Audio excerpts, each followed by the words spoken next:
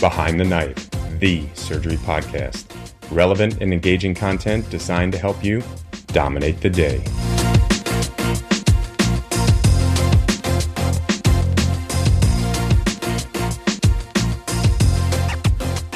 Welcome back to Behind the Knife and our cardiac surgery crash course. The cardiac OR can be a daunting place for any medical student or resident who finds themselves on a cardiac surgery rotation. But have no fear, this cardiac surgery crash course is a short series focused on high-yield topics to help introduce students and residents to cardiac surgery prior to or during a cardiac surgery rotation. My name is Jessica Millar. And I'm Nick Tiemann, a cardiac surgeon at the University of Virginia. We hope you find our series useful, and if you have any suggestions or requests, please feel free to reach out to us by email, which you can find in the show notes for this episode. So our topic for today will be focused on one of the most important aspects of cardiac surgery, which is cardiopulmonary bypass. A vast majority of the operations that we perform as cardiac surgeons would not be possible without bypass. So let's start by talking about what bypass even is. Jessica, how would you define cardiopulmonary bypass for someone who's not familiar with it?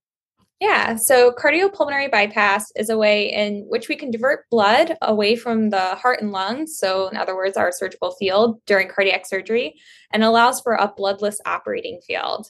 Additionally, the bypass machine will take over the normal physiologic functions of the heart and lungs during the operation. That's right. During surgery, the bypass machine will take over the functions of circulation, oxygenation, and ventilation. This will ensure that all the other organs of the body maintain adequate oxygenation and perfusion throughout the operation. And quick side note, for those who have never seen a bypass machine before, I highly encourage you to pause this episode and very quickly do a Google search image of one. You'll likely see it in every cardiac OR you enter, and it's super helpful to become familiar with all of the different aspects of it. Additionally, it'll serve as a great reference guide as we get into all of the mechanics of how it works during this episode. So when you first enter the operating room, you may see this machine with lots of tubing, pumps, oxygenators, heaters all around it. You may also see monitors that track circuit pressures, temperature, and different blood parameters such as oxygen saturation, hemoglobin, and potassium and other electrolytes. All of this will be controlled throughout the operation by a perfusionist.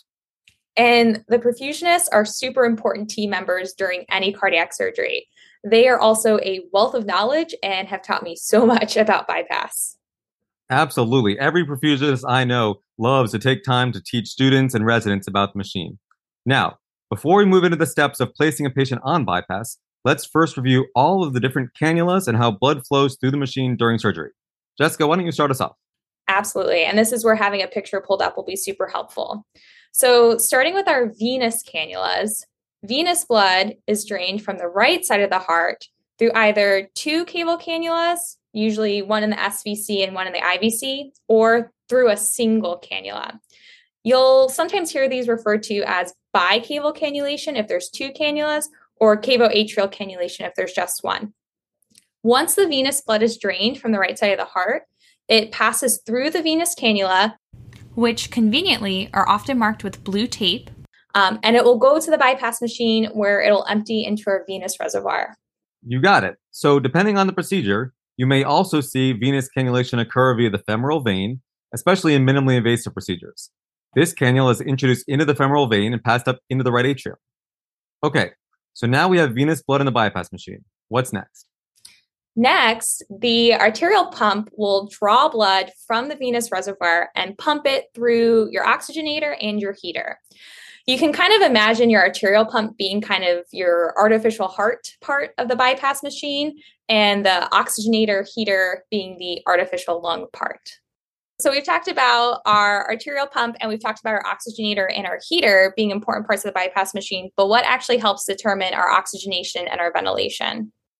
Right, so the oxygen delivery to the patient is determined by the blood flow rate as well as the FiO2 of the gas that's being delivered to the oxygenator. So the perfusionists are constantly monitoring how much blood flow they're delivering to the patient, and they're monitoring essentially the cardiac index, and that's determining the oxygen content and the oxygen delivery of that blood. The ventilation is determined by the sweep gas that they apply to the oxygenator. Now, another important component during this step is the arterial line filter. All of the circulating blood will pass through a filter to catch any air bubbles or other microforeign particles that may have been introduced into the perfusion circuit. Okay, Jess, keep us going. What comes next? All right, so after the blood is passed through your oxygenator and your heater, It gets returned to the patient through an arterial cannula, which will be conveniently marked with red tape. Exactly. Now, the arterial cannula is often placed into the ascending aorta, distal to where the surgery is taking place. However, the arterial cannula can also be placed into other major arteries, such as the femoral artery, the innominate artery, or the axillary artery, especially in the case of aortic surgery. Aortic cannulation is a critical part of the case, as complications from cannulation can occur. Jessica, what kind of complications do we worry about?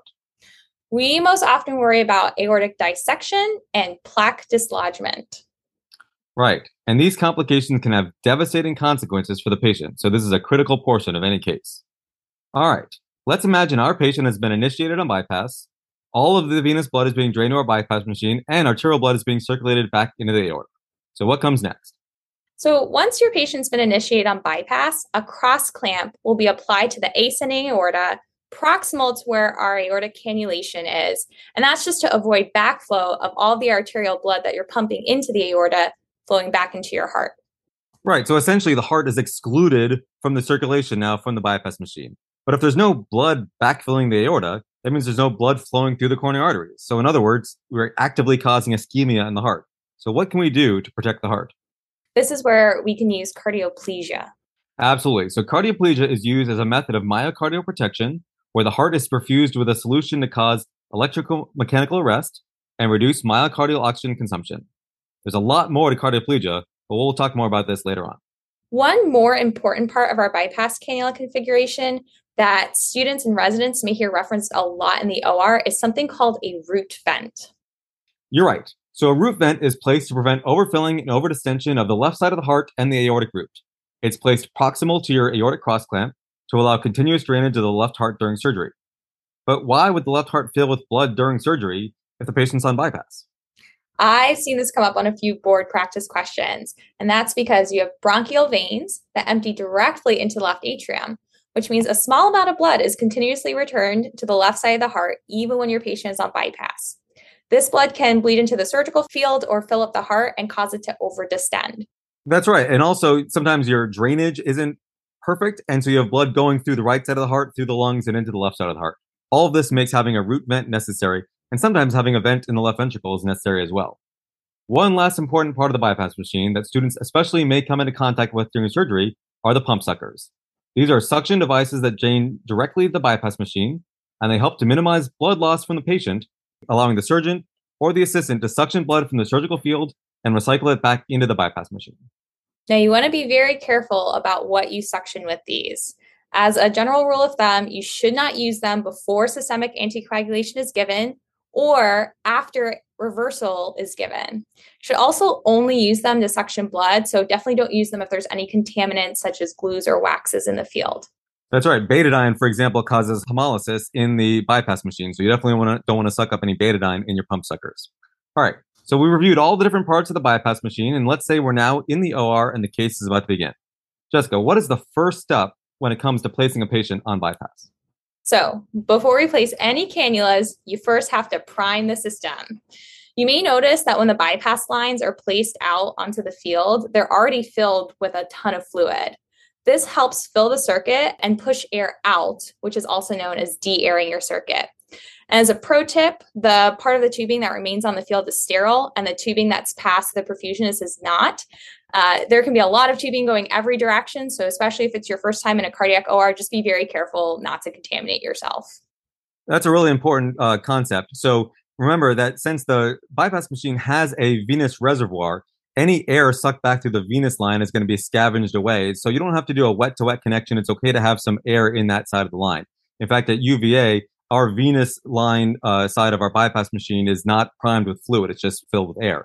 On the arterial side, however, any air could potentially cause an air embolism, cause a stroke, cause other problems. So you really, when you're connecting that, you really want to make sure you're fully primed and you're fully de-aired.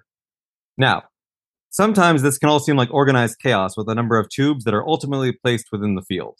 So now that our circuit is primed, and let's say we've already made our median sternotomy and we have the heart and the surrounding vessels exposed, what do we do next? Now we can start placing our cannulas, but there's a very particular order in which you need to do this.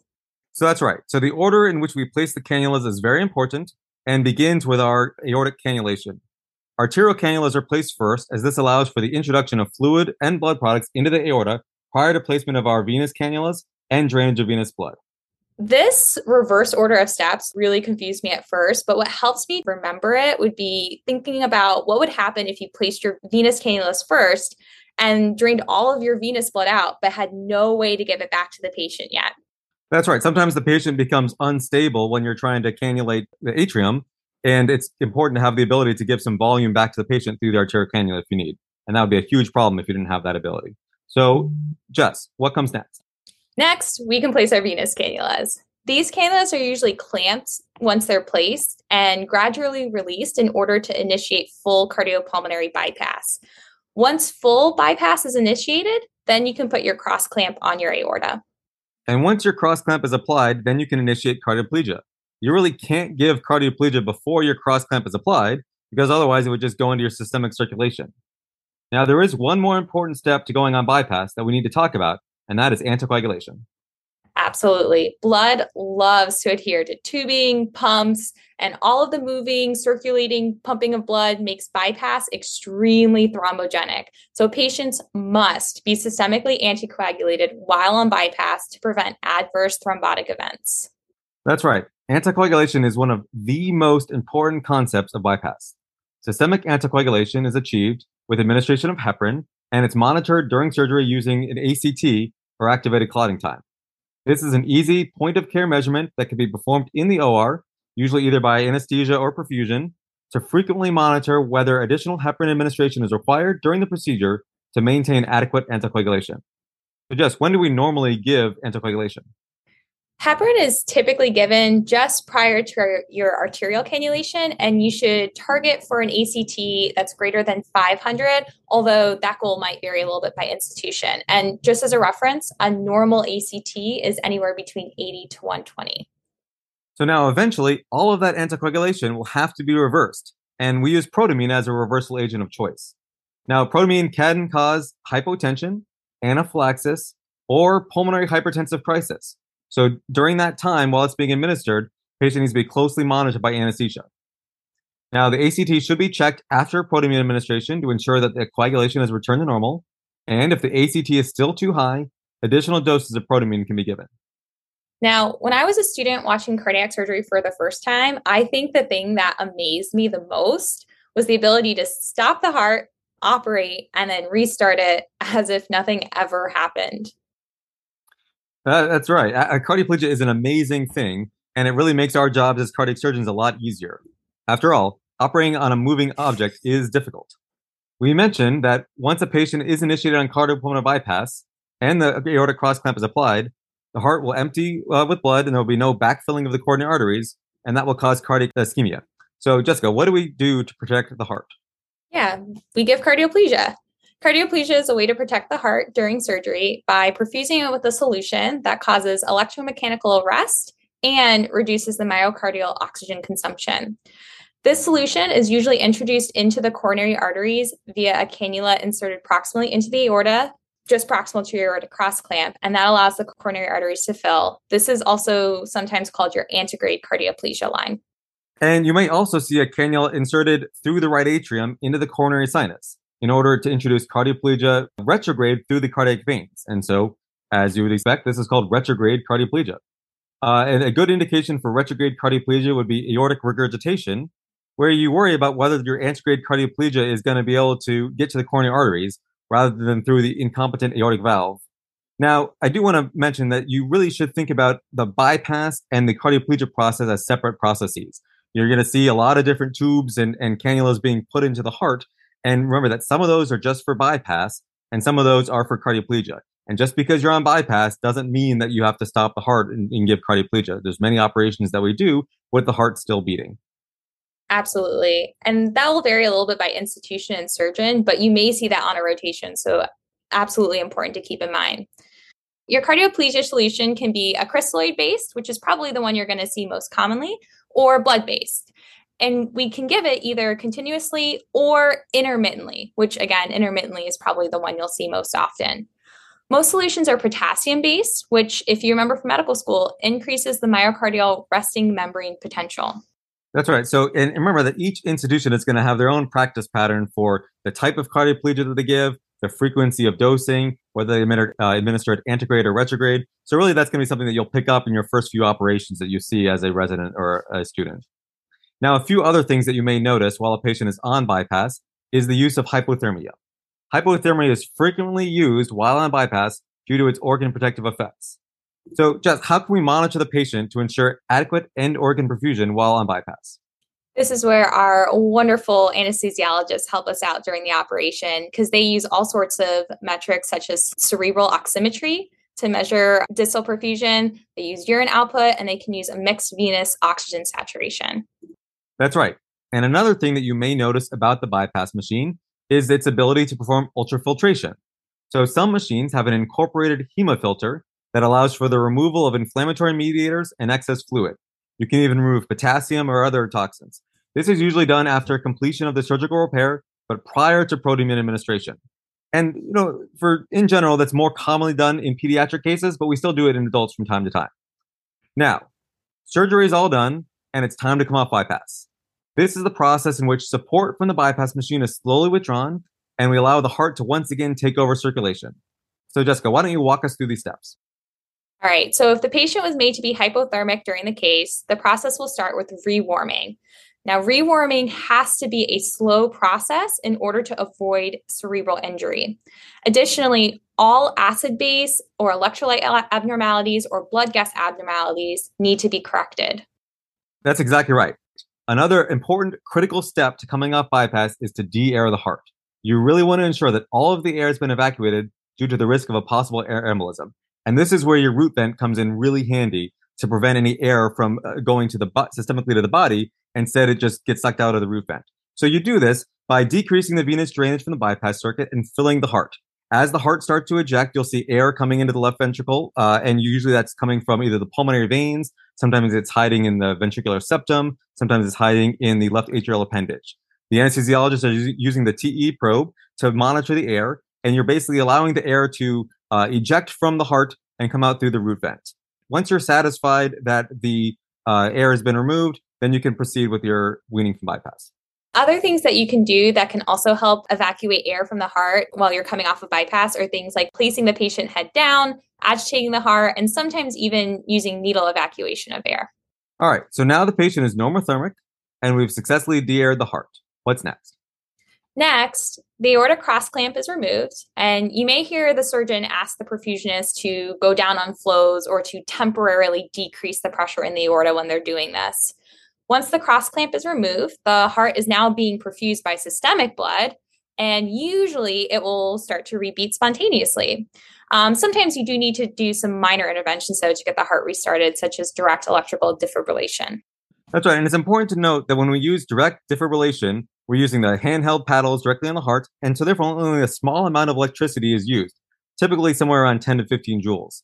And don't worry, you don't need to clear from the patient. That electrical activity is only applied between the paddles. You may also see ventricular fibrillation and or ventricular tachycardia following reperfusion of the heart, which can be treated with defibrillation like we talked about, or antiarrhythmic medications. Lidocaine and amiodarone are often the drugs of choice for that. It's important to correct any arrhythmias you see promptly because they can increase metabolic demand of the heart. Additionally, temporary epicardial pacemaker leads are also commonly placed to help correct any arrhythmias postoperatively, such as heart block, bradycardia, or junctional dysrhythms that may persist, but often improve on their own postoperatively. Okay, so the cross clamp is off, the heart's perfusing, we're almost there. What are the final few steps? Once the cross clamp is off, the perfusionist will gradually begin to occlude the venous lines, which means that will allow for greater filling of the right side of the heart from our systemic venous return. Concurrently, they'll also start to incrementally reduce the pump flows, which means less blood is going through the arterial cannulas, and that allows the heart to slowly take over circulating. Eventually, the venous cannulas will be clamped completely, and that's when the patient is officially off bypass. And one other thing we should mention is that during that time, we're also using transesophageal echocardiography to assess the heart. If we've done a valve replacement or repair, we're making sure that there's no leak or any other concern. We're looking at the biventricular function of the heart. And once we're satisfied and we're ready to come off bypass, there's one more important step. Do you know what that is? Protamine. That's right. After we're off bypass, we give a test dose of protamine to make sure the patient tolerates that okay. And then we slowly increase the protamine administration. Now, it's important to make sure that all the venous blood has been from the reservoir has been returned to the patient prior to the full administration of protamine. Otherwise, all the blood of the circuit and the reservoir will clot, and that blood will not be usable. And as an important note for our astute students and residents who were so diligently manning the pump suckers during the case, pump suckers typically get removed from the field once about a third of the protamine has been administered. Now, many patients can suffer from hypotension when we come off bypass. So, Jessica, what are some ways that we can treat that? So, depending on the cause, such as hypovolemic, distributive, or cardiogenic, we can give controlled boluses of blood from the cardiopulmonary bypass machine. We can initiate vasopressors, and we can use inotropes. And in extreme circumstances, if a patient is unable to be weaned off bypass, or if they are so unstable that they must be placed back on a bypass, we can use a balloon pump, ventricular assist device, or ECMO to give the heart some time to recover. But it's not uncommon that you have to go back on bypass. So that's why it's important when you remove the cannulas, you don't tie down the sutures immediately. We kind of just keep them secured so that if we need to use those sites again for bypass, we can do that easily. Now, probably the most common cause of having to go back on bypass is ventricular dysfunction. And on the TEE, you would see ventricular distension, you'd see systemic hypotension, and you'd also notice when you're looking at the heart that the ventricles are distending and the heart doesn't seem like it's functioning very well. We'll say, though, for this episode, our patient successfully came off bypass. Well, that's it. We hope this episode was a helpful introduction to cardiopulmonary bypass, and hopefully all the random tubes strung across the surgical field make a little bit more sense. Be sure to look out for future episodes in our cardiac surgery crash course series. And until next time, dominate the day. Be sure to check out our website at www.behindtheknife.org for more great content. You can also follow us on Twitter at Behind the Knife and Instagram at Behind the Knife Podcast. If you like what you hear, please take a minute to leave us a review. Content produced by Behind the Knife is intended for health professionals and is for educational purposes only. We do not diagnose, treat, or offer patient-specific advice. Thank you for listening. Until next time, dominate the day.